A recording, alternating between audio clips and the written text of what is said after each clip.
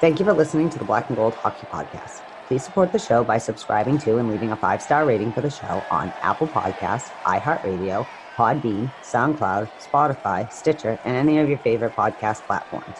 You can also support the show by going to our website, blackandgoldhockey.com, where there's always exciting articles by the B&G writing staff. While you're there, don't forget to click on the fanatics.com banner for a great sports fan shopping experience. Hey, are you done yet? We gotta start the show.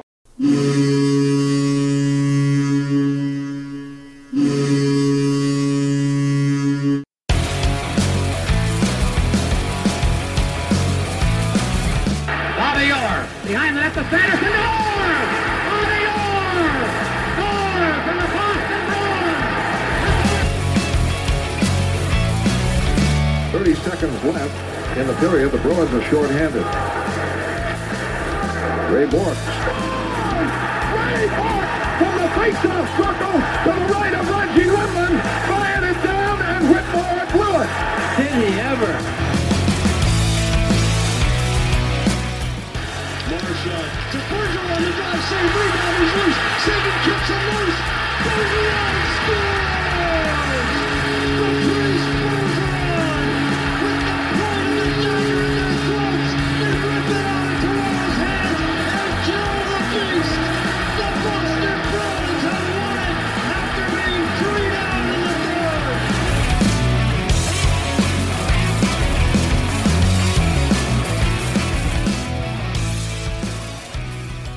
Welcome to the Black and Gold Hockey Podcast, presented by Black and Gold Productions Podcast Network. We are sponsored by Bet Online. Go to betonline.ag and use code CLNS50. Today is November 1st, 2020, and it is episode 201 after last week's milestone 200th episode. I'm happy to be back, but so sorry I missed it. I'm with Heather Ingerson again today. Hi, Heather. Hello, boys. How are you today? Good. And Mark Allred, our founder and CEO. Mark, how you doing? What's up, Matt? I hope that you and your wife had a great time last weekend. I heard you went to someplace in New Hampshire, so that's awesome. And glad that you were able to break away from the tedious work at Black and Gold to enjoy some family time. Right. I mean, it was, and then sometimes it's my getaway too of being able to do some Black and Gold hockey stuff and not have to deal with the everyday stuff that family brings, which is joyous. So Mark has a read for us, and then we'll get going. Absolutely. We're going to talk about show sponsor betonline.ag. The wait is finally over. Football is back. You might not be at a game this year, but you can still be in on the action at betonline.ag. BetOnline.ag is going the extra mile to make sure you get in on everything imaginable this season. From game spreads and totals to team player and coaching props, BetOnline.ag gives you more options to wager than any place online and have been a staple in the gambling industry for over 20 years.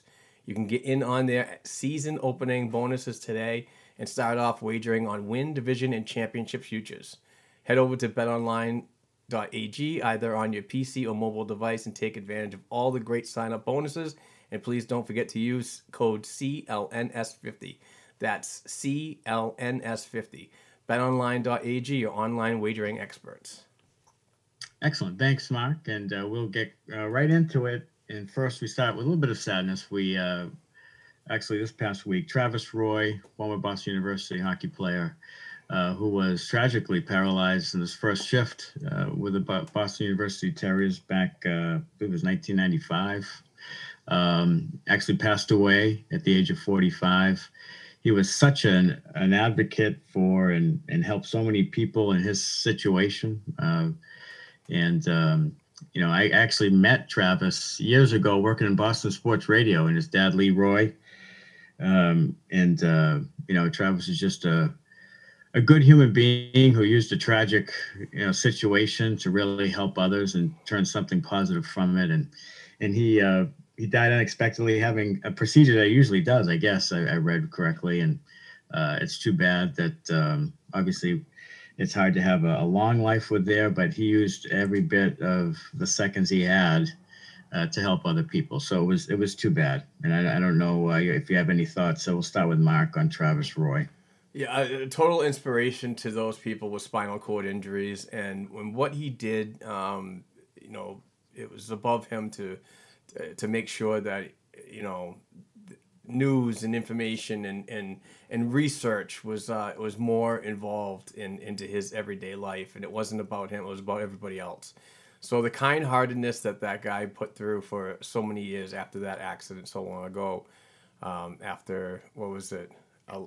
11 seconds in his first shift, that's really tough. So, but what the legacy that he left back, is just amazing. And hopefully, the foundation keeps going and we can, somehow find a resolution to these injuries.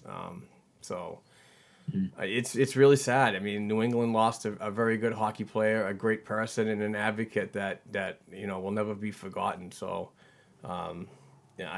thoughts go out to his family and friends. I had the pleasure of meeting Travis at a fundraiser that he put on in the Back Bay at a restaurant. I can't remember, but I met him, shook his hand, and it was very nice. So sad week in New England hockey. Heather, your thoughts on Travis?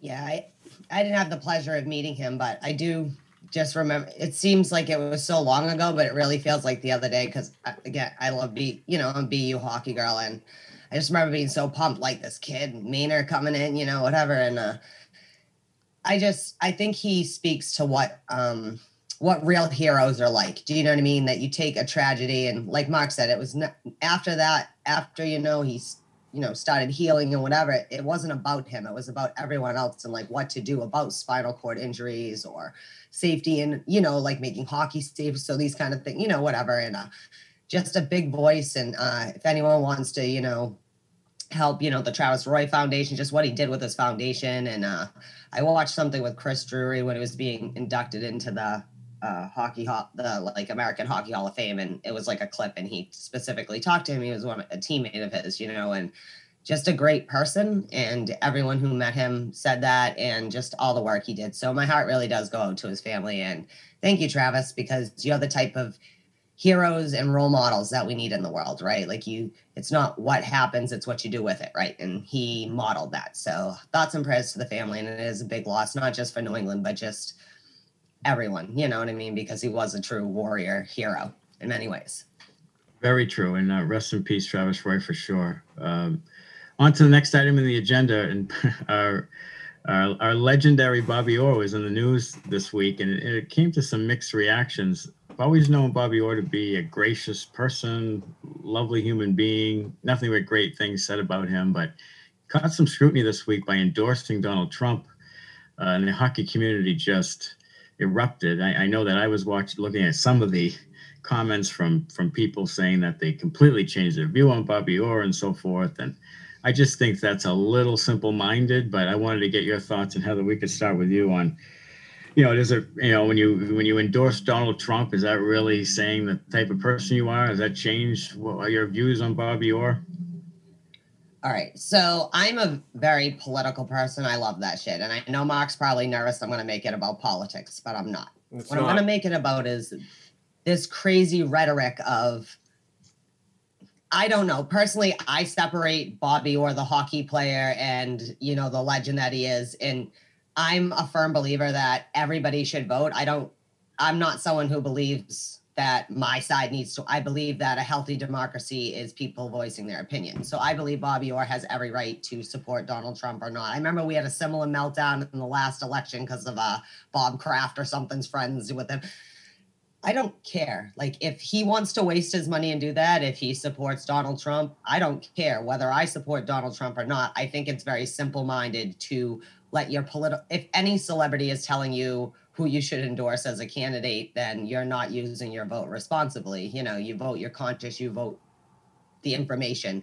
So my view hasn't changed on Bobby Orr, because to me, Bobby Orr is a hockey player and, a great one at that, and all the ambassadorship and stuff he's done for the game. I don't mean to simplify him, but am I shocked that a kind of affluent white guy might endorse? No, but I don't think if you're a fan of a sport, you should be able to isn't the whole point sports is not politics? We get into this all the time. This isn't where, sports is where you lay it on the line, warrior to warrior. It's not, who cares if Bobby Orr endorsed Donald Trump? It doesn't change my opinion. I still love Bobby Orr just in the same way. I know Mel Gibson's a total douche, but it doesn't make me want to go, freedom! I love Mel Gibson, but I'm not saying he's a solid human. But like you said, Bobby Orr is otherwise a solid human being. So who cares, right? Candidates change. Like, it just this idea of attacking each other, everything. Like, who cares, man? Like, vote who you want politically. But I'm old enough to remember when in America, politics didn't define you. Like, you might have been political, but like Republicans and Democrats could talk to each other perfectly reasonably without like psychotically, you're a crappy person because you like that candidate. No, like, you have the right to endorse who you want, whatever your reasons are, as long as you can justify them to yourself. Who cares?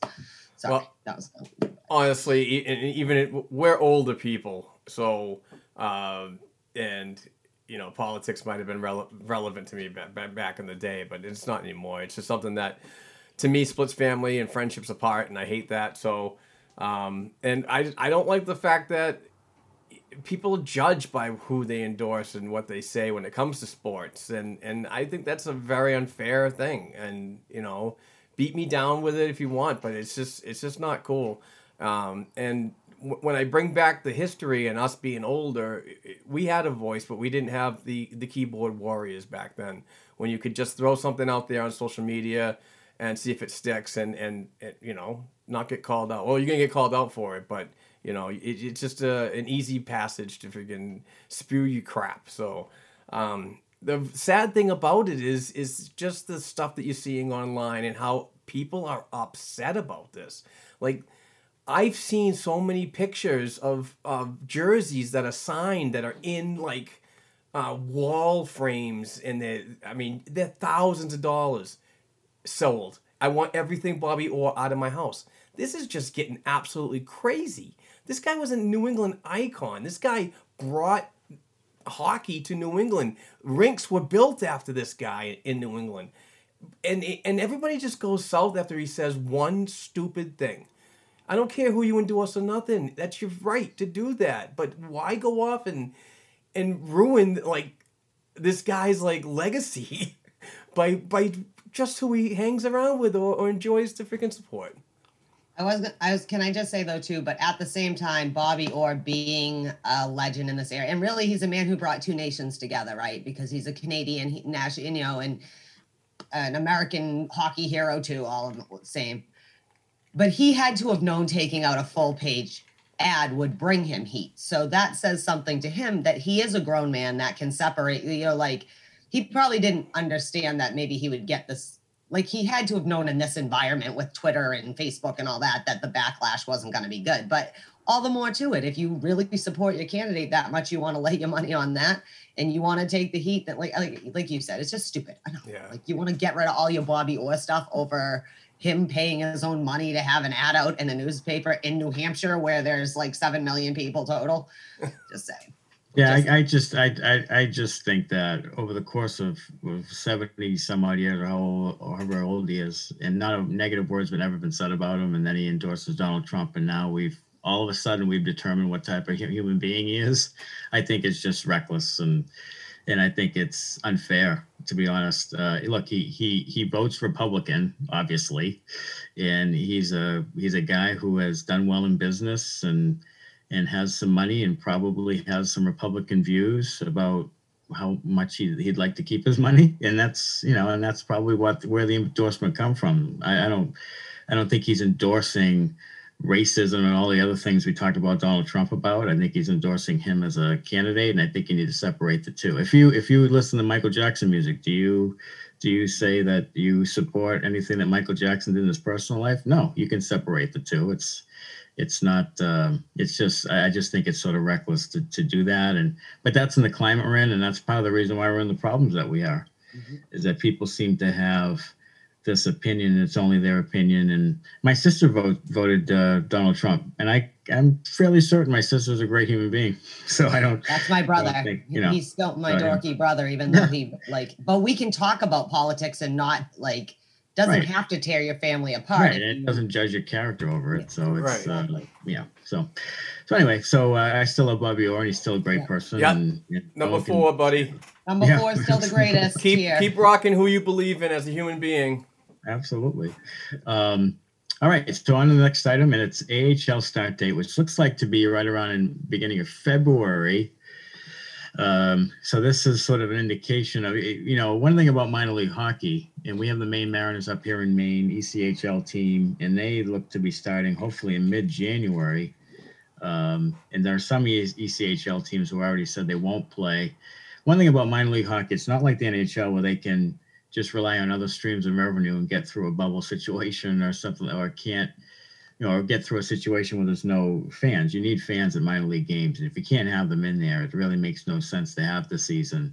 So I'm not surprised. And frankly, I wouldn't be surprised if they didn't have a season at all. So I just wanted to see, Mark, you're a minor league hockey guy and you care deeply about it. I wanted to see your thoughts on that.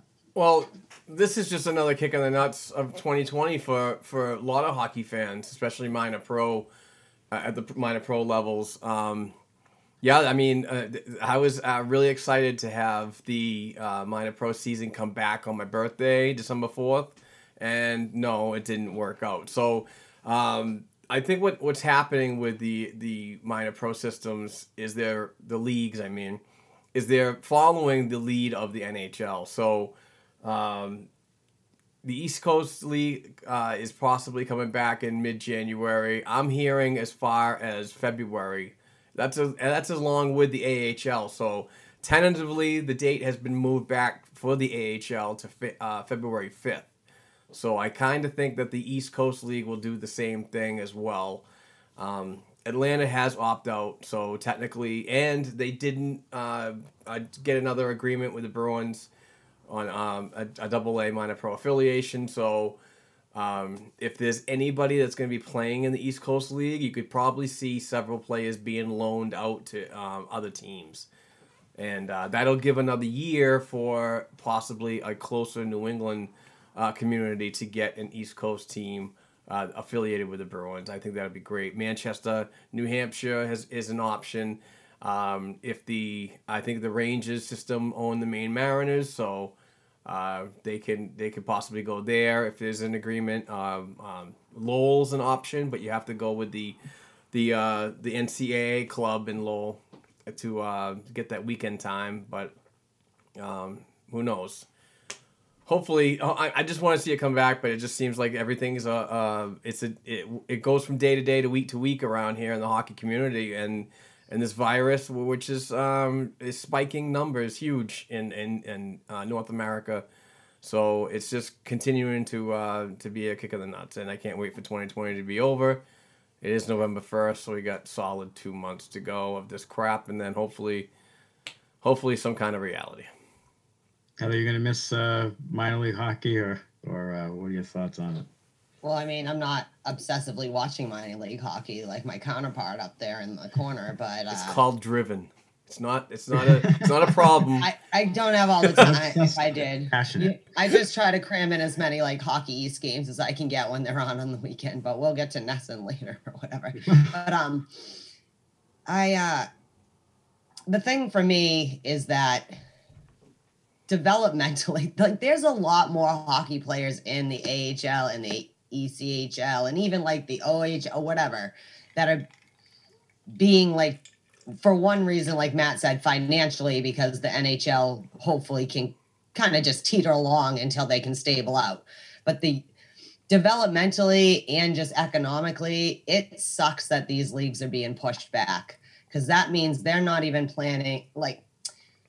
Hopefully by the beginning of January, everyone in some capacity, whether that's the big clubs open their training facilities and the AHL guys and some of the ECHL guys that, are more likely to play up towards the higher leagues, get in there and they can all kind of use the space together or whatever, work together. And that might even be better for an NHL training camp going into it. People are warmed up longer. You can really see more what everyone looks like together. Like not like the last time where everyone looked like a hot damn mess, but you had to bring it to Toronto anyways.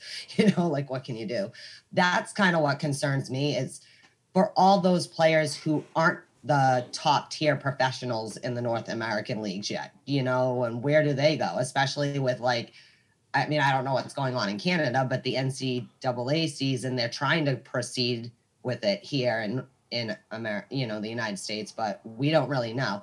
So I also just think what can you do? So it is what it is. Gonna figure it out. Like I said, open up the bigger facilities and maybe let people timeshare, like we kind of talked about a little bit last week or whatever, last month. That's just my thing. Is I'm more concerned about economically, can the ECHL and some of those AHL teams survive it, and also developmentally for the players. Sorry. I know the East Coast League, they're gonna do 2 separate sessions. They're gonna have one session open up in January, and they're gonna have another session open up later on. So they're splitting it up right there. But the NHL, I'm hearing, and this is per Elliot Friedman, I believe on the 31 Thoughts podcast, is that there's an idea if they're gonna have regions where the Bruins are gonna play a certain amount of teams, and that would obviously be in the Northeast area.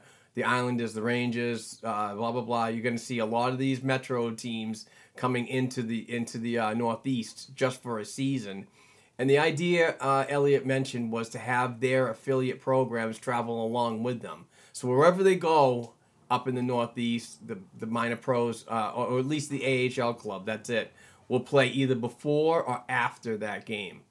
So everybody's skating and so on. You're getting your reps. You're working together and so on. But you're also moving. It's a movable bubble, like I would say. So that could work to keep the AHL going along with the NHL. But it still doesn't do much. That could be a year that the AHL does not make a dollar. You can't if you can't put asses in the seats. These guys aren't making money, and that's exactly why the East Coast Hockey League team, the Atlanta Gladiators, opted out this season, because in Georgia, the state of Georgia has a 25% capacity on any building.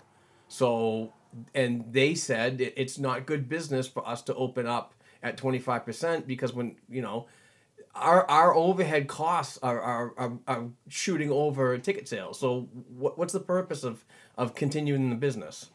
Right. Well, that's true. And I think Atlanta Gladiators, one of the problems is they're not a football team. Because in Georgia, if they were football, they'd play all sorts of games and have all sorts of people there. So true that. But that's another, that's another thing. But I do think that it may be some part of the reason why the Bruins went with the reaches they did in the drafts, because maybe they couldn't put these players anywhere, and maybe they went with players develop a little bit down the road so that they had a place to play. They could play college hockey or what have you, and maybe and I know it's partly financial as well. So this climate, this pandemic has really put a strain on all of the NHL, but on all the minor league teams as well. It'll be interesting to see if some of them are going to be able to survive going forward. So that usually is the first thing to go when an NHL team is struggling is people and teams in the minor league levels. So hopefully we can turn it around and maybe push it off a little bit, get through flu season and get a vaccine and get back to normal. Yes, please. Next item on the list is Una Koppinen is loaned to Liga Club in the Eves Finnish League. I hope I had all that right. But Una Koppinen is a guy, and there's been actually a few guys, Koppinen, Oscar Steen, I've seen. Saw some really good video of Mason Lowry. So I've been seeing some people. Peter Solaric is another one. Your friend Mark, who have actually been playing pretty well in different leagues. And we can start with Mark because I just want to get your. You don't really hear much. I don't really hear much about Koppinen, so I just want to get your thoughts on this move. Well, I wrote an article last week when I was on vacation with my with the doggies about the success that some players are having over and overseas on loans, and one of them particularly has a contract over there, and that is Peter Solaric. But Una's an interesting person. I don't remember when he was drafted. I think it was 2013. I could be wrong, but he's been in the system for a while. Played over in Europe before he signed entry level. Came over to Providence, and I didn't see much going on with him. A steady decline, but when he got sent down to Atlanta and played 5 games down there, and was a point per game player pretty much, you could see that he was working hard to get back at the AHL level. And it wasn't because he was playing so bad at the AHL level. It was because he was a fourth liner, and they were going through so many fourth liners. So at the AHL level, you have a higher roster count than 23 at the NHL. So playing time, he was getting phased out because people were earning more time than him. Goes down to Atlanta, changes his attitude, works hard, gets a recall, scores a goal in his first game with Providence. And then from that season, I mean, he wasn't a goal scorer. He wasn't a sniper or anybody that's going to be on the score sheet all the time. But he was doing fourth line, third line things to keep him at the level in Providence. And Jay Leach constantly tells me when I was interviewing him last season, it's about how many impacts you can make in a game. It's not how many goals or assists or points you get. It's if you're making an impact at a certain part of the game, that is good development right there. So, I mean, he's a big kid. He's good in the corners. He's good along the boards. He has some offensive capabilities. I don't have a projection of him of making the NHL, but he's just a kid that's working hard in the minor pro system. And often I think that a lot of people oversee that level. It's really sad that this level of hockey does not get more exposure. And TV time is huge. This is why the NHL is moving forward with these ideas that's going through this COVID pandemic, because TV's generated revenue is huge. This is going to be huge for them, this league. You can't do that in the AHL because I don't know how many. I mean, I do it because I'm a psycho, but I watch a ton of friggin' minor pro hockey and I pay for it, but I don't see a ton of people spending $75 to $100 on a streaming service just to watch AHL hockey. So I wish they would, because it's a league and it's a developmental system that you really should be paying attention about. Get to know the next ones today. Sure. And he was a 5th round pick in the 2016 draft. 16. 6'5". You're right. 6'5", 200. That's actually the same draft that had Charlie McAvoy, Trent Frederick, and Oscar Steen. So that could end up being a fairly decent draft for the Bruins. And he was 135th pick overall. So some guys just develop later. He's still only 22. So maybe he can at least be an asset you can maybe add to a trade down the road or something. One more thing. The good thing about him, it was a Co-V team in the Mestis League. And that is a lower league. And he was tearing it up there. So now he went up to the Liga League in Ives. And now he's playing at the top pro level of that country. So good on him. I mean, he's playing well, and hopefully he keeps it up. And all these guys that are over there on loan are going to come back when NHL training camp happens. Like Lauko, he's not doing so good, but these guys are all going to come back, and then they're going to go from there. Heather, can I borrow your password for the streaming service for AHL hockey? Or yeah, you do I'll send that to you in a private DM. I don't want Mark to know, because then he'll try to get rid of his and use ours.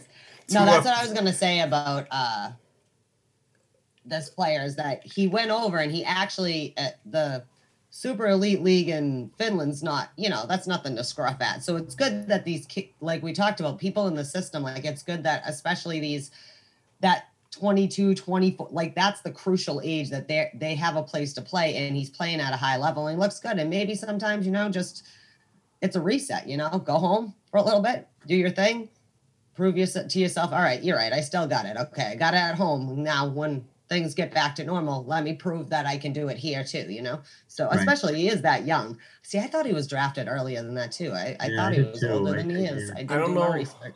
I don't know who I was thinking about. 2013. I wrote an article about it, and we won't hold it against you on this Sunday. Or was it Solaric that was 13? Solaric was at 13. That's it. You stop talking about Peter Solaric. Yeah, I'll touch on him real quick.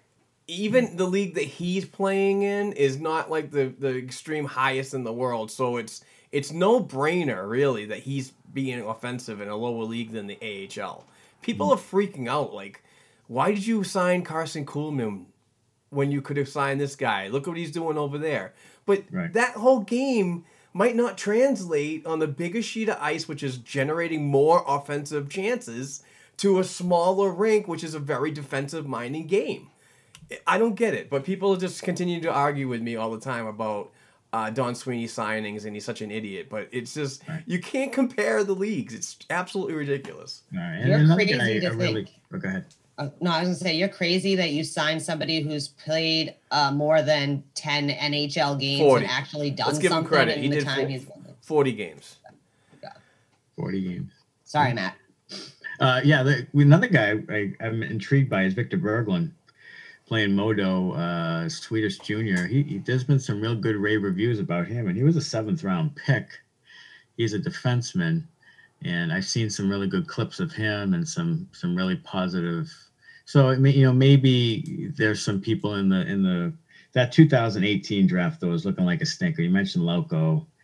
Axel Anderson's already gone, was sent as part of the Kasha trade, and then there's nothing else really. So that's another stinker. And then of course you have 2017 was Berglund, Swayman, and Studnicka, and Vakanainen, and the jury's still out on that draft. So again, hopefully this draft here, which seemed to be a reach and has a lot of skepticism, boy, I hope that Don Sweeney knows what he's doing when it comes to drafting, because after this core goes, you're really going to need to fill those spots with some homegrown kids, and I'm not sure there's, I'm hopeful that there's some out there for them to do that. Touch on Berglund real quick. He signed an entry-level deal before all this happened, the Coronaville, and was set to play in the AHL. So he was ready to come over. And that defense that is on paper right now for the Providence Bruins is set to be really, really good. Nick Wolf, Jack Ashan, Urho, Berglund.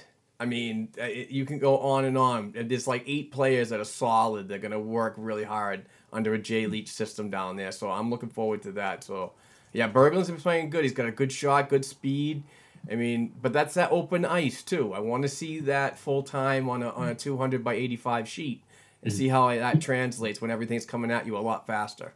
Right, and the Bruins have done a good job. You mentioned Jay Leach of developing defensemen, and if you look at their defensemen, they've really come through with some really good defensemen in the pipeline, quite a few really. And of course, Clifton and Lozon and Zaboral are 3 that, and Vakanainen are 4 that, you'd like to see if they become serviceable NHL players. Then you've had a really good pipeline of homegrown defensemen. And it seems to be a real strength of the organization as a whole, because a lot of times we talk about drafting and we don't talk about player development, because that's a piece of it too. Like if you draft a player and he doesn't work out, okay, was it that he was misdrafted, or that your scouting wasn't very good, or that you didn't develop him? So there's always goes back to character. Yeah, it does. It does. And it goes back to drive and motivation and a lot of different things, intangibles that sometimes you can't pick up on when you're drafting someone. So next item on the agenda is, the Bruins have always been very giving in the community, and the players continue a tradition of visiting Children's Hospital on Halloween. There was some really good, some photos out there of the players. I know they do a lot on Christmas too, and of course, led by their, Patrice Bergeron had a great, that was the Elmo. That was fantastic. That was great. And Heather, we'll start with you. It's really nice to see. And the Bruins have always been really good about, in the Celtics, I mean, all of our Red Sox, Patriots have all been excellent in the community. And it just leads to a very nice feeling about the organization as a whole. Yeah, I think these things are very important to the athletes too, and I always love how they have their theme. Like last year it was Toy Story, whatever. This year it was Sesame Street. But honestly, I can see how happy it must have made these kids, because you know how happy I was when it was like, and Tuukka Rask as Oscar the Grouch, whatever, and I couldn't stop laughing. And it is just nice because it is important, and like especially kids that have maybe been in long-term care or happen to, every year they've lived their childhoods coming in and out of the hospitals and stuff. And, they look forward to it. They look forward to like a little bit of normalcy. And especially this year, it's been abnormal for everyone. I can't imagine, with probably having more limited visitation and stuff. And the kids, it's probably kind of fun too, to see everyone on a Zoom. That way everyone could see all the, guys, and they could see all the kids. And it's kind of fun, instead of doing school Zoom, they're doing visiting the Bruins. But who was dressed up as like Abracadabra? Who was that? Anders Bjork or something? I don't know. It was hilarious. Like they did a good job. C is for cookie. Good enough for me. That was Carlo, right? Yeah. Back to you, Elmo. Yeah, Elmo as Patrice Bergeron in the Elmo soup was just that was funny, and good on them. That's just great character right there. I mean, you got a core of people on this Boston Bruins organization that just care about life off the ice as much as they do on the ice, and it just really shows that in the faces of these kids that see that stuff and that need that smile at a certain time of their lives that they're life's just not treating them very well. So hats off to the organization for continuing to do stuff like this and using the technology to make it happen. I think that's the biggest important thing moving forward is they're using every angle available to get to these kids. So Absolutely. Yep. I did. I mean, Bergeron and Elmo, that was great. It was just, and then the videos after that coming out. It was I think Hannah posted a video, and I was just like, well, Patrice Bergeron looks like he's ready for training camp because he's just dancing around, bouncing around. So yeah, it was pretty cool. Yeah, it is great, and hockey players as a whole, as we've said for years, is that they seem to be a little bit more humble, a little bit more down to earth people, and you always say sort of, well, he's a hockey player. They always sort of have a kindness and compassion to most of them for the most part, and it shows here with the off the ice community things that the Bruins players are willing to do and make the holidays a little bit more tolerable for families and kids in the community. Next item on the agenda, Mike Hoffman just sort of was the last man left standing, so to speak, and free agent of the big free agent signings. And he's sort of planning to take his time in free agency per his agent. The Bruins, I guess, has sort of still been in the mix there. There's still Jake DeBrusk hanging out there, even though there have been some comparables who have signed for lesser than Jake has said to want.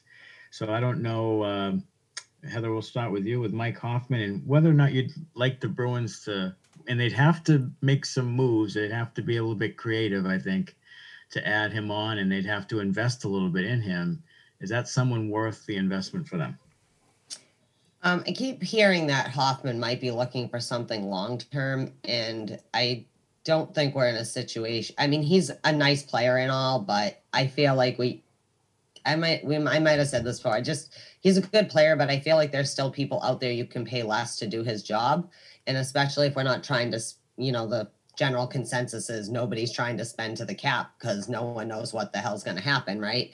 And if you're trying to have that cushion room, I just feel like he's a little bit too expensive even for what we can do. I mean, the Bruins are pretty much done, and I would hope we could maybe get a Mike Hoffman, but I just don't see it being feasible. I feel like it's not necessarily worth rearranging things, seeing what you can do here and there for Mike Hoffman. He's not splashy enough to need to.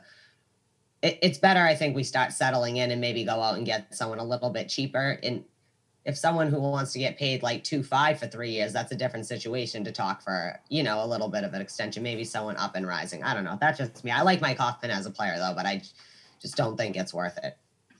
Yeah, Mark, we've talked about Mike Hoffman before. Obviously, the off the ice stuff with his wife and that sort of thing. But he seemed to have a much better reputation in Florida. He is a guy who can score goals and probably one of the best goal scorers in the market after Taylor Hall was gone. So, but I don't love Mike Hoffman, but I just wanted to get your thoughts on that. Yeah, the guy puts the puck on the net consecutively. 30-goal seasons. Nothing to scoff at. But what his agent threw out there was that he's just, he's looking at a short-term 1-year deal. That's what I'm hearing anyway. And that he can wait it out. He's in no rush to sign anywhere. This is probably him and agent doing due diligence and I mean, the market's so thin right now with forwards that are like that. 30-goal scorers and just not on the board anymore. And I'm not sure if you can expect any of those guys that have come in to put up those numbers because they haven't done it consecutively. So, it's really going to all depend on how the Bruins work with Jake DeBrusk from now until training camp starts and when people are going to start signing contracts. So, if they can't get DeBrusk done, do they make a serious pitch for him? Because they do technically have the cap space, but there's no wiggle room at all after that if you go after Mike Hoffman. So that's something I'm a little scared at when it comes to trade deadline, whenever, air quotes, that's going to be next season. Because if you're gonna play so well, but you're still in like the third place, second place in the Atlantic or whatever division's going to happen next season, but you need that extra little piece. You really got to have that cap space to come back, because if you go out and get Hoffman or a player like Hoffman, let's just say, at the trade deadline, and you don't have that much funds, you have to internally make moves, and you're probably going to see a younger player or 2 or 3 off the roster to make room for one in a cap world and in a flat cap world. And it's just the trickle-down effect, in my opinion, at that point of the year is just, it's not worth it. I mean, if you're going to go for somebody, I would have gotten them a little sooner to the free agent date when it officially kicked off, like everybody else did. Everybody else in the Atlantic Division pretty much loaded up. So, and we just sat back and kind of cruised right through, so doing the old Route 66 with a fatty in your mouth. I think that the Bruins, like you said, would be up against the cap. I like to have a little bit of room there as well. I really think they're done. I think they're waiting on 2 guys, and that's DeBrusk and Chara.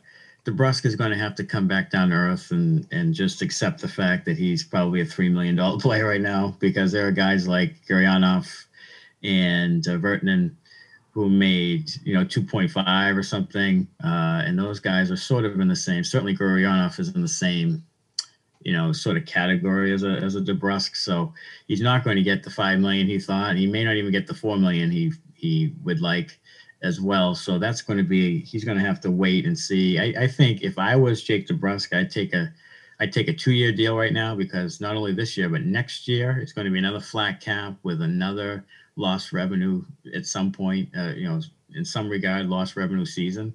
So I think I'd take a 2-year deal, and then 2 years from now become a free agent where maybe the money's there for several teams to bargain for you. But I think that Mike Hoffman is going to end up with a 1-year deal somewhere on a team that has more space. It's funny that Ottawa has some of the most space, and they would never touch Mike Hoffman again, I think, with a 10-foot pole. But I still think that he's doing this 1-year deal to be competitive in next year's free agency with Taylor Hall. With Taylor Hall, right? Yeah. Right. And I think Hall and him are both in the same. Another thing with the Bruins having like almost $7 million in space, I'm really surprised that defenseman, and he could play both sides defenseman, very versatile. Sammy Vatanen at 4.8 has not been done yet. That's another strange one. So I don't know what's going on with him. Do you take a chance on bringing the one-eyed sweet bag, Carl Soderberg, at 4.7? He'll probably take less money. Who knows? But and then you got Carl Alzner, who's still there, and I don't want him on this lineup. Can you imagine Chara, Miller, and Alzner? It's like our defense would be a joke.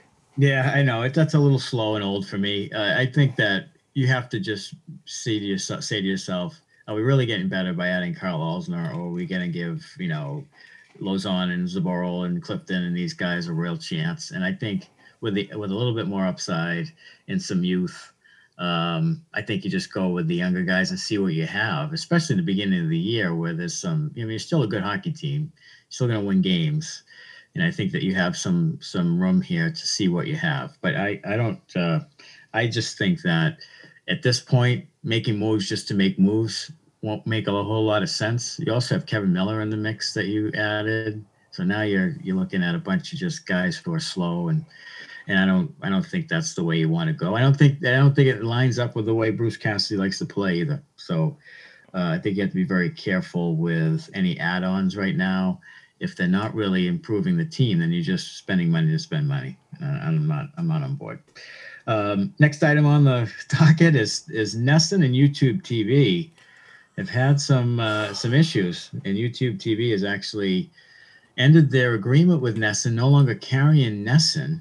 So they walk away from making a deal, and Bruins fans streaming who have, like me, who have canceled cable a while back and have been thinking about which service I could use to have Nesson, because that's the one thing that actually made me wait so long to get rid of cable, was the fact that I couldn't miss Bruins hockey. Like if I didn't like sports, I would have canceled cable 30 years ago, I think.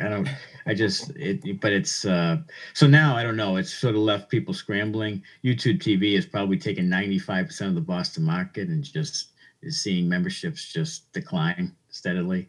And sometimes these things work themselves out and miraculously. Oh yeah. It's a threat, and that type of thing. And then they come. I see this all the time in cable.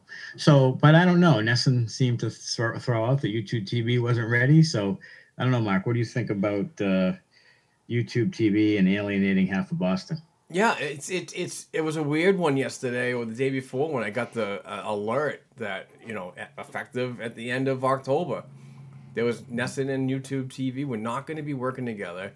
They could not come to a deal. I'm hearing that Nesson was adamant on them not raising the prices because YouTube TV is gaining more channels and they're asking for more money. When we first got it, it was $40, and now it's I think over $60. So, and that's within a 2-year window, I believe. So, yeah, I mean, I want Nesson. I got to have my Nesson. I'm not sure how I'm going to figure out how to watch these games. I do have the NHL streaming service, but I did notice that when I have like multiple TVs in the studio, I tried one night to put it on that NHL streaming service, and actually the Bruins game was blacked out. So I really hope that doesn't happen in the Boston market, because I would be extremely pissed off if I can't watch any of the Bruins. And I don't know if I want to add another service just to get Nesson, and because that just adds more money. I mean, the reason why I cut cable is because the fact is that I was paying $273 a month. And we weren't getting a ton of channels. I had the NHL Network and I had Nesson. That's basically what I was watching. But then we cut the cable, and it was $108 just for the internet, and we bought our Apple TVs for like $130 a piece. So we've been saving a ton of money. But this news, it just sucks, because now you got to go to another service. You got to add another $15 a month that you've already done for like several other freaking outlets. So I don't know. It's a real inconvenient, but hopefully, like Matt, like what you said, is that this could be a tactic. They could be seeing numbers dropping, and they're going to be pushing their corner, and when they have to go to Nesson and say, okay, let's lock in a price and see if we can make a deal. So, and hopefully that happens. Heather, what do you think about YouTube? Do you have cable? What do you think about YouTube TV? I just happen to always conveniently work when the Bruins are on. That's what I do, and that's how I watch them. But I do know that like when playoffs happen, I got that like the NHL app or whatever, and you can watch it. But when it's a Boston one, I got blocked out every Boston game, whether Nesson was airing it or NHL was airing it. I didn't get to watch it after that first week, so that annoyed me. What I think is stupid is at this point, why does cable still insist on doing cable the way it does it? You pay $200 for 500 channels that you only want 20 of. Why can't the YouTube people or whatever, Comcast, whoever, well, Xfinity, whatever, fucking charge $50 for a base fee? You get PBS, ABC, all the basic ones like that, up through CNN or whatever it is, the news channels. And then just let everyone pay because if I'm going to pay $200, I want to pay $2 for the channel I want. I don't want to pay $200. No offense, I don't speak Portuguese, okay? I don't mind having the Spanish channels or something I actually could maybe watch and kind of see if I knew what was going on. But I don't need like the East Korean channel. Like, who needs that? I don't need 42 music channels. I have Apple Music and a shit ton of CDs if I really wanted to. they're just going to turn it off so nobody wants to watch anything, right? So like you, at some point that these providers or YouTube channel people or whatever are going to create a situation where people are like, you know what? F it. I don't even care. It's not worth my $45 to watch, like NHL, whatever, on ice package, right? You can only watch so many, even Mark can only watch so many games at a time, right? And 9. if your team's so blocked out or whatever, like why the frig?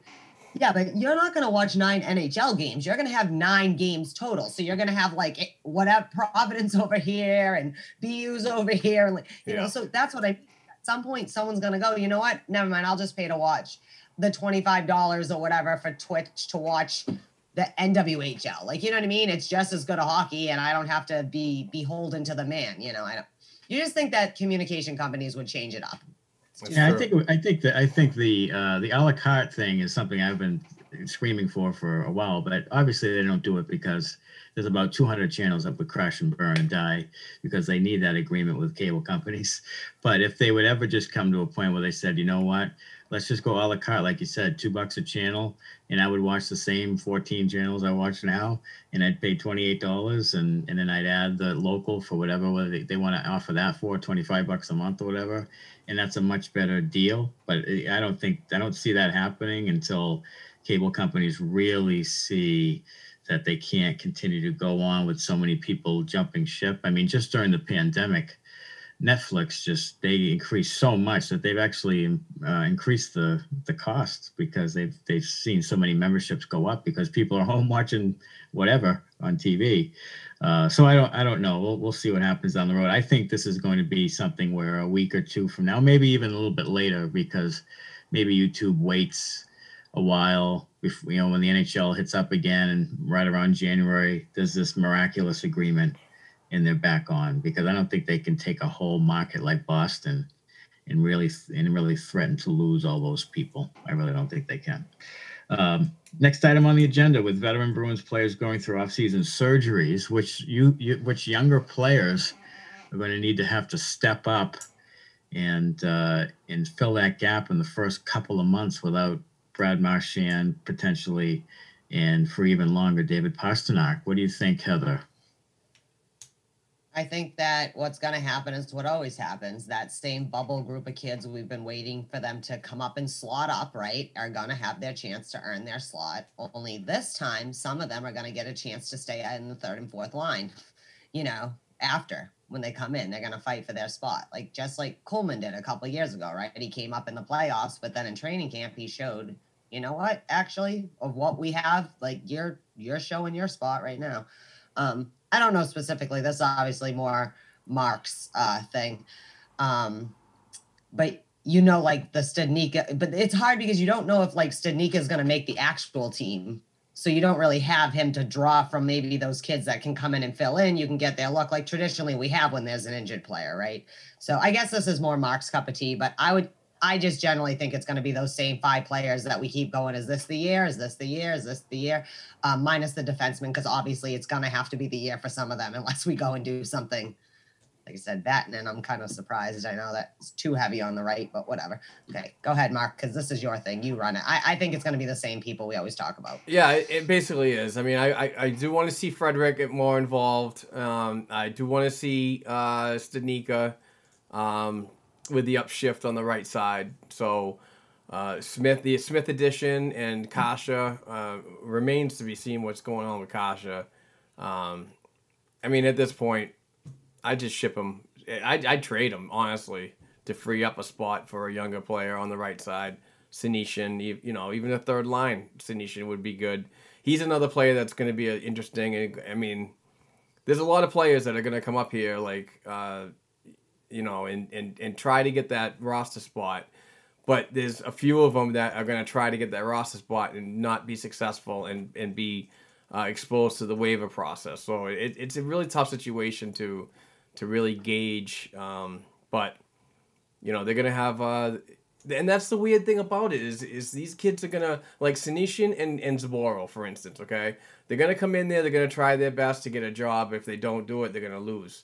So even if Senyshyn gets a third right wing spot, for how long? How long are these guys going to be out? When they come back If there's no room for him, he has to go down. You lost in my opinion, a decent prospect that still has something to show, in my opinion. So. Yeah, I think you're going to see in the beginning of the season, you're going to see Craig Smith probably up on the top line with Bjork maybe on the left, and you're going to see Kasha with Krejci and maybe Studnicka, and then you're going to probably see Corrali up on a third line with Coyle and whoever, and then the fourth line will be Frederick, Wagner, and somebody on there, and I think you'll probably see them, just sort of finagling those lines that way, because Smith can come up for a month or so and play on one of the top 6 lines. Bjork has played in that scenario a few times here and there. It's going to be a little bit of a struggle. I mean, it's going to be a struggle to score some goals, excuse me, without Marchand and Pasternak. So I don't, so it's not going to be the best case scenario for sure. But yeah, we'll see what happens from there. All right. We're right about at the one hour mark. Yeah. Why don't we take a break and hear from the great folks at the Store Next Door, a Yarmouth-based company up in Canada, doing great things for awesome people. Please go to thestorenextdoor.ca and check them out. They do deliver for Christmas. It is the holiday season, so help them out. They're awesome people. So we'll be right back. There's a lot of people with disabilities that can't just go out and find a job. So we set out to create a business to fill those needs, one stick at a time. The Store Next Door gift shop is a Yarmouth-based manufacturer and retail outlet store. So we make great ideas that any of our employees come up with, and we reuse and recycle as much as possible. Our most popular item is probably our hockey furniture. We take broken hockey sticks and turn them into different products. We go through a lot of hockey sticks, a whole lot. Considering that it's only been a year and we're shipping internationally, I think that that's been a huge success. Most people's reactions are, wow, you do this here? We don't accept can't here. Everyone here learns in different ways, but we want to give everybody every opportunity to find exactly what works for them. There's nothing better than when a customer buys something and then one of our employees say, I made that. They have meaningful lives and build things they can be proud of and get a paycheck for it. I'm Amy Acker, and we change lives one job at a time. And we're back. We just heard from the great folks at the Store Next Door. Please check them out. Check out their website, thestorenextdoor.ca. Awesome stuff with recycled hockey sticks, unbelievable furniture, and other things. So go check them out. Next item on the agenda is, why is everyone such a crybaby over the possibility of no body checking in the OHL next year? There's been talk on social media and an uproar really about Neanderthal hockey fans who think that throwing your body around is still a big part of the game these days. I think it definitely changes the game of hockey, obviously. I mean, and the biggest thing it changes really is sort of it evens the playing field as more of a pond hockey type of feel and more about skill and speed and not wearing teams down. So if you have a team that has some skill and some speed and a team that may be a little heavier and not as quick or fast, you may not be able to compete as hard or well because you can't wear teams down and that type of thing, wear down defensemen. So it does change a little bit of that dynamic, but I wanted to get your thoughts, Heather, on no body checking potentially in hockey and what that does to the game as a fan. All right, so I put this in there because I am someone who likes Neanderthal hockey. I also don't think, even though it'll be different, like some people are like, this isn't even going to be hockey. Really? Because the women never have body checking and they have a quick, skilled, really awesome skill set, So maybe for 1 year, you have to maybe change the way you look at the game. That could be a good thing, right? Maybe you can learn how to check, when you do use checking, maybe when you get back to it, you'll use it more sparingly, but more effectively because you'll realize other ways that you can help push, like you can still push somebody off the puck without smashing them. I love a good hit, but this idea, it's not going to be hockey. They'll never be the same again. They're going to get all these bad habits. If you get bad habits, it's because you're not training right and you're not doing it right. It's hard for me to think that your whole entire hockey training is going to be undone over one OHL season when nobody can body check. So everyone's playing differently. Do you know what I mean? That's just my thing. Is I think the idea that it's not going to be hockey if there's no just cancel this season. So isn't that counterproductive? Wouldn't you rather them at least out there doing all the other skills except for body checking? That's just me. That's why I think everyone's being a little like, oh my God, it's like, no, it's not. Actually, watch a friggin' women's game and you'll see it actually can make it a lot more exciting at times when in a men's game you're used to just a big hit. And I love that. Trust me, it gets me, like, I love that. But stop it. It's still hockey. Okay, shut up. Yeah. Get over it. Yeah, this is for me. This is a weird one. It's coming from who is this? Is it what's the name? Lisa McLeod or something like that? Yeah, it's like the health minister or something in Ontario. I don't know. I'm American. So, but it. I mean, I don't have much to say about it because I really don't know where it's all coming from. I didn't do my research on this one, but I will say that it will take a huge kick in the nuts of development because if this is something that's going to be, if it's just this season, I get it and so on because of maybe COVID times and blah, blah, blah. But if it's going to continue on, it's going to have a ripple effect on further leagues down the line.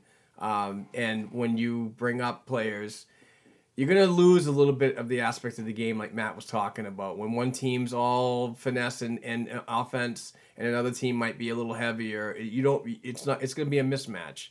So I get that, but I also get the public safety thing of it too. But my thing is now, because I'm a prospect guy and I talk about the NCAA a lot, and I hear a lot of my Canadian friends always calling NCAA hockey soft. So how is the shoe on the foot now when your Canadian club, the Ontario Hockey League, is trying to take out hitting? So a shot at the bow of my boys that continue to say that college hockey is soft and American hockey is soft and blah blah blah blah blah. Yeah, I think that one of the hardest parts about the pandemic and this virus and in sports is that it creates this inconsistency in rules and what is allowed and what is not allowed. So you're telling me that rather than having a good body check, you're still going to allow guys in the corner scraping for a puck, breathing all over each other. It doesn't really seem to make much sense. I would think you would get it more likely by trying to dig out a puck in the corner with four guys than to go and hit a guy for a half a second and then move on up the ice. I just think it doesn't. I don't think that this is all that necessary when it comes to body checking and that type of thing. You're in a face-off circle and you're both breathing on each other and waiting for the official to drop the puck because they incessantly wait forever to drop pucks at the face-off dot. Then that's an easier way, I would think, to get some sort of virus if someone has one. But I think the biggest thing is the testing. I mean, if you continue to test and continue to make sure that people are not playing with positive testing, then I think that certainly helps in knowing, who may have it, who may not have it, and it takes out the unknown. But I think there's major inconsistency in what, and again, it's hard. It's a unprecedented thing, really. So it's hard for people to make decisions, and I think sometimes decisions are made just to cover people's asses, and so that people don't say after the fact, because people are always great at saying after the fact what you should have done when they don't have any thought beforehand. So the keyboard, what are those, keyboard warriors or keyboard cowards? Yeah, those are my boys. Well, I was going to say, too, just as someone who has a youth hockey kid that's currently been shut down for 2 weeks because, whatever, clusters, this and that, there's always risk to everything, right? But reading just like what that woman, and again, I'm not from Ontario, so I don't politically, maybe there's issues people have with this lady, which is what kind of caused, like, now you're messing with hockey lady, I don't know. Okay. So that's for the Canadians now. But if you look at the responses from, what's his name? Doug Ford from the OHL, or even Don Cherry had something out. I mean, we haven't talked about him for a while, but he's big and, involved in that league. Doesn't seem as if it was actually decided. It's like someone put out about there. She said about it, but said that there was still things in negotiation. And the OHL said, this is how it's going, possibly without it. And everyone acted like they were like, we're ruining the Ontario Hockey League. I agree with Mark. about, yeah, 1 year's one thing, but it's not it does seem like, whether asinine or not, because again, there is no right or wrong answers. No one knows what the hell, right? Like, it's easier to go in retrospect or whatever. You don't know. But 1 year, it's just 1 year. Wouldn't you rather? Isn't everybody just wants everybody on the ice, right? And I don't know if there isn't bigger things maybe in Ontario. Maybe they had to take body checking out of the lower leagues in high school, and they're trying to say, hey, it's not the NHL, man. It's the OHL, which is very important. But if the high school kids can't do it and the college kids can't do it, like, why should they get to do it? Even though I know they usually go OHL instead of college, whatever. You know what I mean? That's just me. Like, maybe there are other things at play. And in the grand scheme, like we always talk about, it is a sport. Keep it in perspective. And we are, whatever level of what is really happening, not having, who knows, it changes every day, right? Coronaville, as Mark likes to call it. Like, calm down. We're going to all get through it. But again, this goes back to like 20 years ago, we couldn't all just be like, this is the stupidest thing ever. Like, rah, rah, rah. Like, just keep it in perspective, okay? Like, I live in a country where 200,000 people have died of the goddamn virus, okay? So really, the body checking in the OHL is kind of low on the scheme. And we always are we're very reactory. Like, just North Americans, we're like, the sky is falling. Yeah. When really, in the end, the sky doesn't fall. It might be a little, humid for a couple days, but everything evens out. Okay, so that's all I'm saying. Yeah, I agree. And in theory, back in 1990, whatever, it was, social media was a great idea, but you have to trust people, and people can't be trusted. So that's that's a fact. That is a huge fact. I found out that if everybody did the right thing, we wouldn't have prisons. But next item on the agenda, Brandon Carlo made some comments recently about players not being receptive to another bubble, and this is something I think that maybe not enough people are really thinking about is, will the players actually play in a bubble type scenario again? And I keep going back to Zdeno Chara, and I really believe it is Chara's decision right now not to sign, because I really think it's hard to be 43, 44 years old and hang out in a bubble with 22, 23, 24-year-olds for 3 months away from your family. And he's an active guy, and I just don't think it's a great situation for everyone involved. I think the bubble was really emotionally draining for the players, and a lot of them have said that. So it would be interesting to see if the players would actually be receptive to any type of bubble situation that keeps them in a setting pretty much locked up for a month or so. So I don't know, Mark, if that's even a consideration, or if the players will eventually be forced to do it. I'm heavily believing that this is exactly why Chara is not signed or even talking about it at this point, until the NHL has a better idea of what it's going to do moving forward in those situations. And like you said, it's coming out now in a lot of interviews that the players weren't exactly, thrilled about the bubble. It was something that was hurried. I get it. But I think the way they did it was good, even though that behind closed doors, it might not have been so good. But I think if they have to do it, it'll be much better than it was. This is it was trial and error over the summer. It really was. And I think they'll be better prepared. But from the folks that went to Toronto, they were saying that it was really cool. But once they moved everything to Edmonton, it was nothing going on. You had to go everywhere to do stuff. So, in Toronto, all you had to do was walk across a platform, and then all of a sudden you're in a soccer field and you're doing all kinds of stuff. So, we'll see what happens. And that's good on him. A lot of folks, I just believe that they shoot from the hip. We talked about it earlier. They're always like, oh, they're treating Chara like shit because they're not giving him a contract. He signed Miller. It's just a lot of reactionary crap. But they just don't understand that Z's agent and Chara himself, and even Don Sweeney mentioned in several of his off-season interviews, that they're just taking their time. It's flat, it's plain and simple. It's nothing to do with personal stuff like that and so on. But the words of him being offered from other teams, he's a free agent, man. The guy can listen to a phone call if he wants, man. It's a job. It's his family he's got to look out for. So it's up to him ultimately.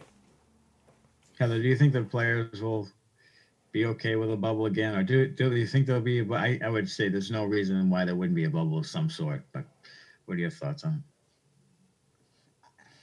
I said it this summer when they were doing the first bubbles, and it kind of came up near the end, like, oh, maybe they'll just do this to try to get. This is when they were going to try and get the season started, like the first week of December, like, give and go, get the time, I think that it was one thing for this one-off to have two cities shut down a major part of their cities and hold these people up.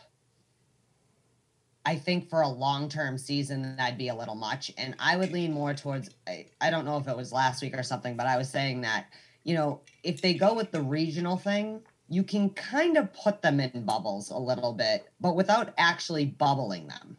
You'll have enough time, like we said, besides like the AHL and NHL can maybe piggyback the seasons together, that if you maybe, instead of shutting down the whole town, but maybe you rent out something as a team, or, you kind of isolate your team. This time you could maybe even have families join them. But if they still are traveling without fans, you can still kind of isolate them.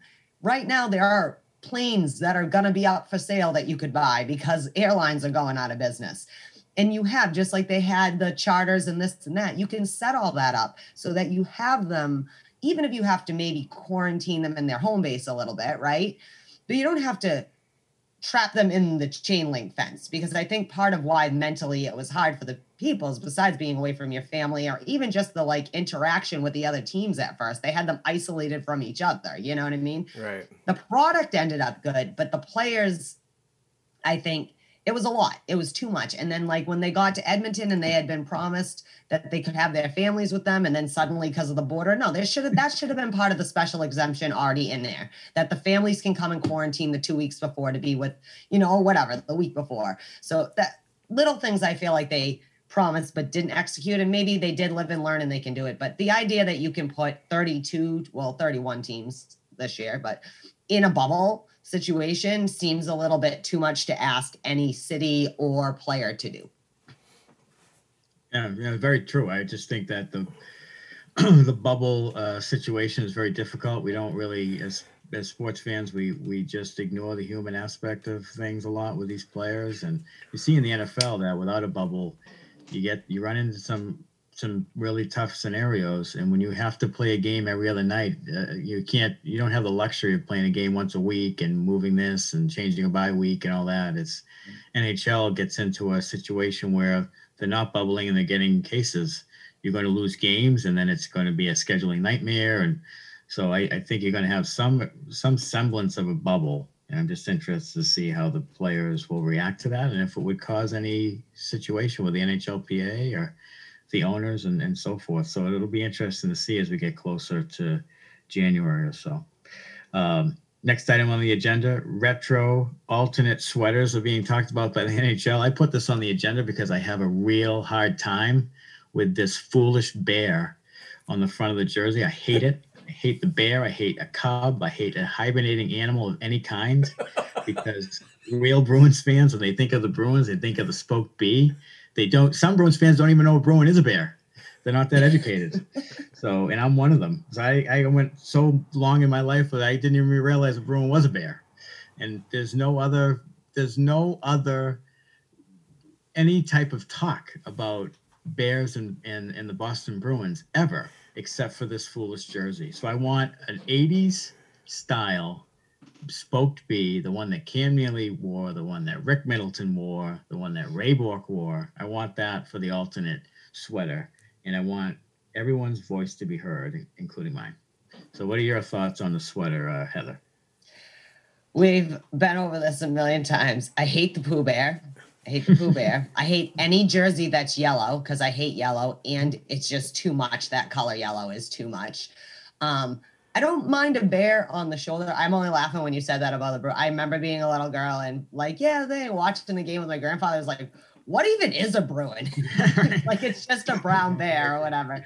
He's like, they're like just bears native to New England. I was like, oh, okay. And I always knew that. And then I used to get confused when I realized they had bears in California too, because when you're little, you don't really think of what's happening over there with their football team. But I don't need bears. I don't mind the 1920s, like original, like Bruins. So I like that because I like classic crap like that. But no meth bear, no Pooh Bear, no yellow jerseys. And for the love of God, the Dallas Stars, I still don't know what to do with that jersey. Oh, I don't know what to do with that jersey. Hideous. It's like awesome and sucky at the same time. I'm like, are they going to play under blacklight? Like, that would be cool. Like, you know, like we'll tape their wrists and put a glowing bug. But other than that, whew, so no fluorescent yellow Pooh Bears, please, just don't do it. Spoke Bee is good with me. Like, again, maybe it's my age, maybe it's your age, whatever. But like, to me, that's if we're gonna go. I don't know. That's just me. Or like a classic, like I have my throwback sweater with just a B. They kind of did that for the third jersey last year, like that kind of look. That's But just a B. We just Boston. Yeah. B for Boston, B for Bruin. Move on with life. Mark? That Dallas one was terrible. Oh. You know, and I'm not one that likes like futuristic movies or Star Wars or Star Trek or anything like that. I can't really stand any of that stuff. But that jersey brought me back to like the early 80s. You remember Tron? Oh yeah. That movie was disturbing. A big hell no to the Pooh Bear. That guy looks like he's trying to take a dump in the woods on mushrooms, and not like at a hockey game where he should be rough and mean. So, in my opinion, and I know you guys are, or others are gonna get hammered by this. Oh, I'm gonna get hammered by this, but my alternate jersey is the. Was it the Peaky Blinder year when they dressed as? Was it? Yeah, I don't know. We played like Montreal. 5 of them. I went to that game. Yeah, they had that black. It was the black with the Boston Bruins sort of emblem in the middle. With the, I think there was a bear, but it was subtle, and it was. Yeah, those are the alternates that they wore. Actually, the rest of that year, I think, too, on certain games. It used to be there were like home and away jerseys, and now every team has 14 jerseys, and they're starting to get blurred in my old head because a lot of them look exactly the same, but like now these are thicker stripes. So okay. I always thought that they should go back to wearing white at home. I used to love when they wore white at home, and I don't like when they use the dominant color at home anymore. Those. Yeah. All right. Those ones. Yeah, I like those ones. These are my favorite ones. What was that a Winter Classic one? I'm not sure. It is a Winter Is Classic. that the Montreal Winter Classic ones? I think that was the Montreal Winter Classic. Yeah, oh, I was at that game too. Yeah, that was a I feel that bad. was the worst. Like, first of all, why would you have this random person singing the national anthem? You should always have the home teams. Like, if Montreal and Boston are playing, I want our person and their person. One do the American and one, that's what the Winter Classic is, a fan fest. Yeah. Like they're like, and this random person from American Idol who's not even a New Englander. Yeah, the NHL has always been about trying to get non-fans to be fans of their sport. True, that. Which is so going stupid. To Carolina, going to Atlanta, going to Florida, and they've tried, and I'm sure they've gotten a few. But in the grand scheme of things, sometimes it takes away from your true fans and your true regions that really love hockey. And instead of always consciously trying to get these outside regions and people, casual fans, to be fans, why don't you just take care of your loyal fans and continue to do that instead? And that's a typical NHL move. Sometimes they make decisions that they think they're bigger than they are. Be a really solid regional base sport and just stay with it and keep going with it. But the funny thing is I think they try to grow the sport. They're like, oh, we're going to get fans, but they don't do things that actually would get fans who weren't already fans in. Like, why don't you just let the other fans take care of it? We will drag them into the tribe, and you just put on a good product. Also, maybe put some games on regular TV all the time. Because especially right now, why do we need 95 reruns of the same damn Ninja Warrior, which is a great show and all, but I've already seen this run when Dallas is playing, whatever right now. Like that, people like hockey. The numbers are always good when you show it. So just show it and they will come. I think they need to market their players better too. I mean, that's been a problem for years. That their best players need to be marketed better. Because that's where on national TV networks and programming, people will start to get to know them better. And that's really the way to do it, is to really market your players, show their personality, and then get people to know them, casual people. Like my mother knows Bobby Orr. My mother knows Wayne Gretzky, but she doesn't know many Boston Bruins. She might know Chara because he's 6'9", but that's about it. Like if my mother knows you, then you know you've made it in sports. That's awesome. Well, and not only that, but like right now, if you asked a non-hockey fan, like name one Boston Bruin, they're gonna say David Pasternak because he's on the Dunks commercial. You know what I mean? They'll be like, "Oh, that kid with the accent and bad my wife teeth knows on him the because Dunks." of that. Right. Yeah. Right. It's very true. All right, so we're going to talk a little bit about Mark has been doing some sportscaster stuff and getting some really good responses. So, Mark, I was going to give you a few minutes to talk about that. Yeah, so on Wednesdays, I didn't do one last week because I was on vacation watching my dad's dogs while he was on vacation. So I've been doing it weekly on Wednesdays at 6 o'clock, and I try to do it for at least 2 hours. It can go a lot further if people get involved. So, and what it is, it's called Sportscaster, and it is a streaming service of like when you're watching a game.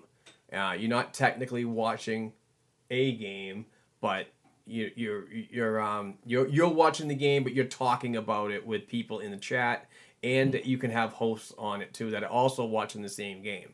So you never see the action; you just hear the sportscaster talking about it. Right. It's a lot of fun, and we've gotten some good responses on it. And I'm going to continue to do that every Wednesday at 6 to 8 p.m. Talking Bruins, and sometimes I'm going to do a bonus pod. Not a pod, but a bonus sportscaster on Saturdays. I call it Saturday Social, and it's going to be me having a couple drinks, watching the game, and hopefully on these Saturdays bonus sportscaster ones, there's a Providence Bruins game on. So you'll be able to come into the stream, into the chat, ask questions, and I'll talk about what's going on in the action on the AHL TV, hopefully. But it's good. You just go to sportscaster.com and sign up for a free account, and you can get involved. We have a lot of people that are guests that just click the link, but they don't become full members. You have to become a full member to get involved in the chat and to be on as a host. So if you want to jump on with me and talk Bruins hockey, it's a good opportunity to go have a strong internet, have a good connection with your audio. And I'd love to talk to you, but if you don't feel like talking and being on a live stream, then get involved in the chat, ask some questions, and do what you can. But it's a lot of fun, and we've gotten like I said, we've gotten some good responses, and I got a nice little following over there. So we're gonna keep going. So a lot of good things happen in our B&G Productions sports media company. So staying active, keeping the off season live, It's a downtime. People need a place to go for content, and we're trying to provide the best that we can do as fans. So I'm loving it. Hopefully everybody else is, because the website is killing it. After the first month, we've gotten I think 100,000 page views. I think that the last time Andrew sent me a report, it was 50,000 into the second week of our launch on the new platform. And it's been unbelievable. So a lot of good traffic. Absolutely. blackandgoldhockey.com. A lot of great writers. We've actually pumped out an article every single day. Very proud of that. Yeah. And that's been a first at B&G. I tried so hard to get it done, but things happen. So now what we're doing is we are an approved news affiliate of Google News and Apple News. So, and they navigate to our stuff, and then they put it out on their platform. So we're working with them, which is really good, and getting us awesome views too. So, but to keep that going, it's really good to have a post per day. So we've been scheduling things out. If it's time sensitive, we'll get it out as soon as possible, as in breaking news. But if it's a think piece or something like that, especially during the off season, I can schedule the post to have one done per month. And sometimes we've done 7 per day, and then so it's a lot. We do 100 articles a month. We have a team of almost 30, and I can't be prouder. So I want November to be the same. A post per day would be awesome, and then continue on through there, so we can just keep cranking it out. I love my team, and I'm so proud of everybody. So, including you guys. You guys are a part of the B&G family. So, kudos to everybody. Yeah, Black and Gold Productions is just a great. If you want Bruins information every single day, even in a time like this in the off season where people might think there aren't a lot to talk about, we have some great articles, some great trade speculation. We have just great feature stories, breaking news, as Mark said. So anytime something happens with the Bruins, you want to go to the website or follow on Twitter, Black and Gold Pod. And you can get all sorts of great information from us, and then buy from our sponsors. Fanatics has a great sponsorship with us, where you can buy Christmas gifts. And so if you follow Black and Gold Pod, or if you follow Mark at Black and Gold 277, he tweets out a lot of those great buys from Fanatics as well, for Bruins gear and accessories. And for the YouTube viewers, please follow right there. That's the podcast information, and that's the website right there. So check it out. Awesome.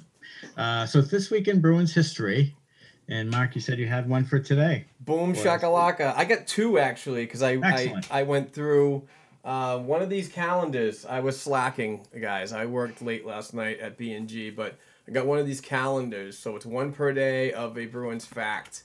So I bought 3 of these, and one of them, 2 of them are going away in the Patreon giveaways. We'll talk about that later, how you can be eligible.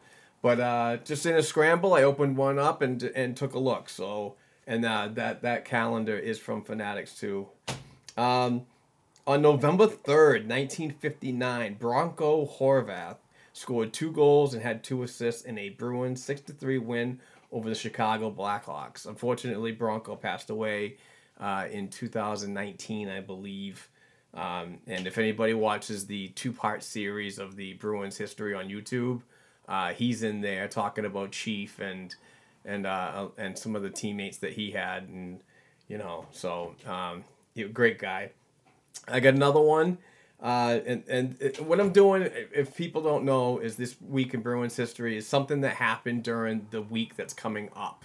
So we're ahead. So it is November 1st, but these are later dates in the week. So on November 5th, 2011, a great year, by the way, Tyler Seguin scored 3 goals on 3 shots in a Bruins 7-0 win over the Toronto Maple Leafs. Sticking it to Toronto even back then. I love it.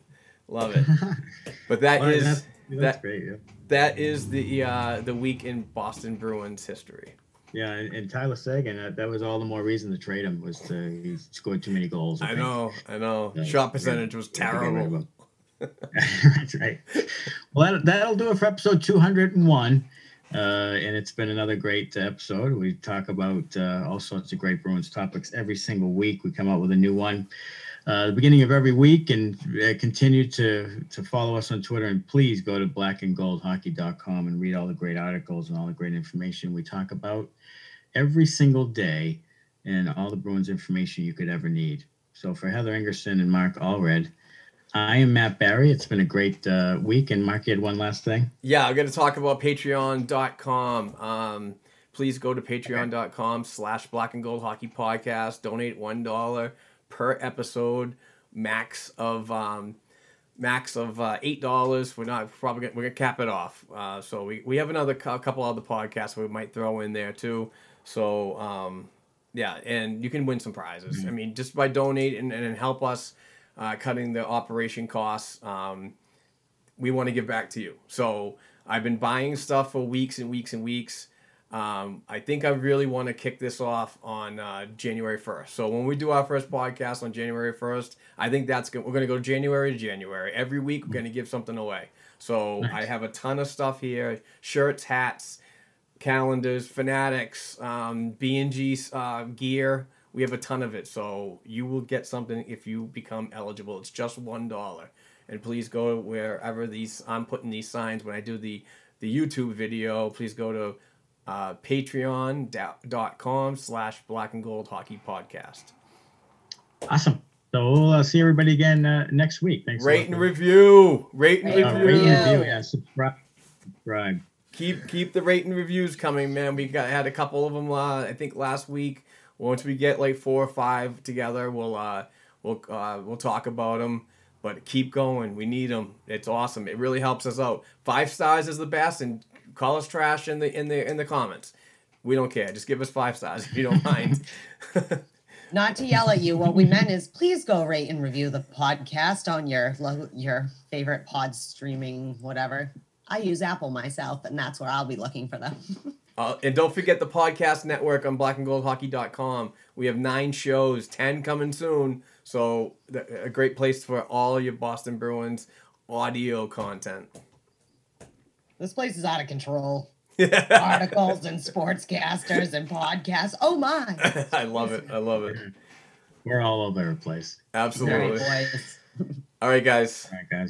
Thank you very much for the listeners, to the supporters, and everything like that. You guys are amazing and continue to be. So we will talk very, very soon.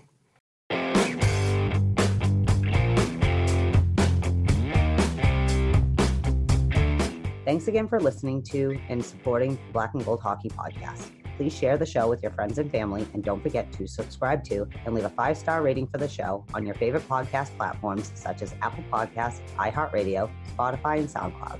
Between shows, help us keep the Bruins talk going by visiting our website, blackandgoldhockey.com, by sending an email to blackandgoldhockeyblog@gmail.com, and by following the show on Twitter @blackandgoldpod. Peace out.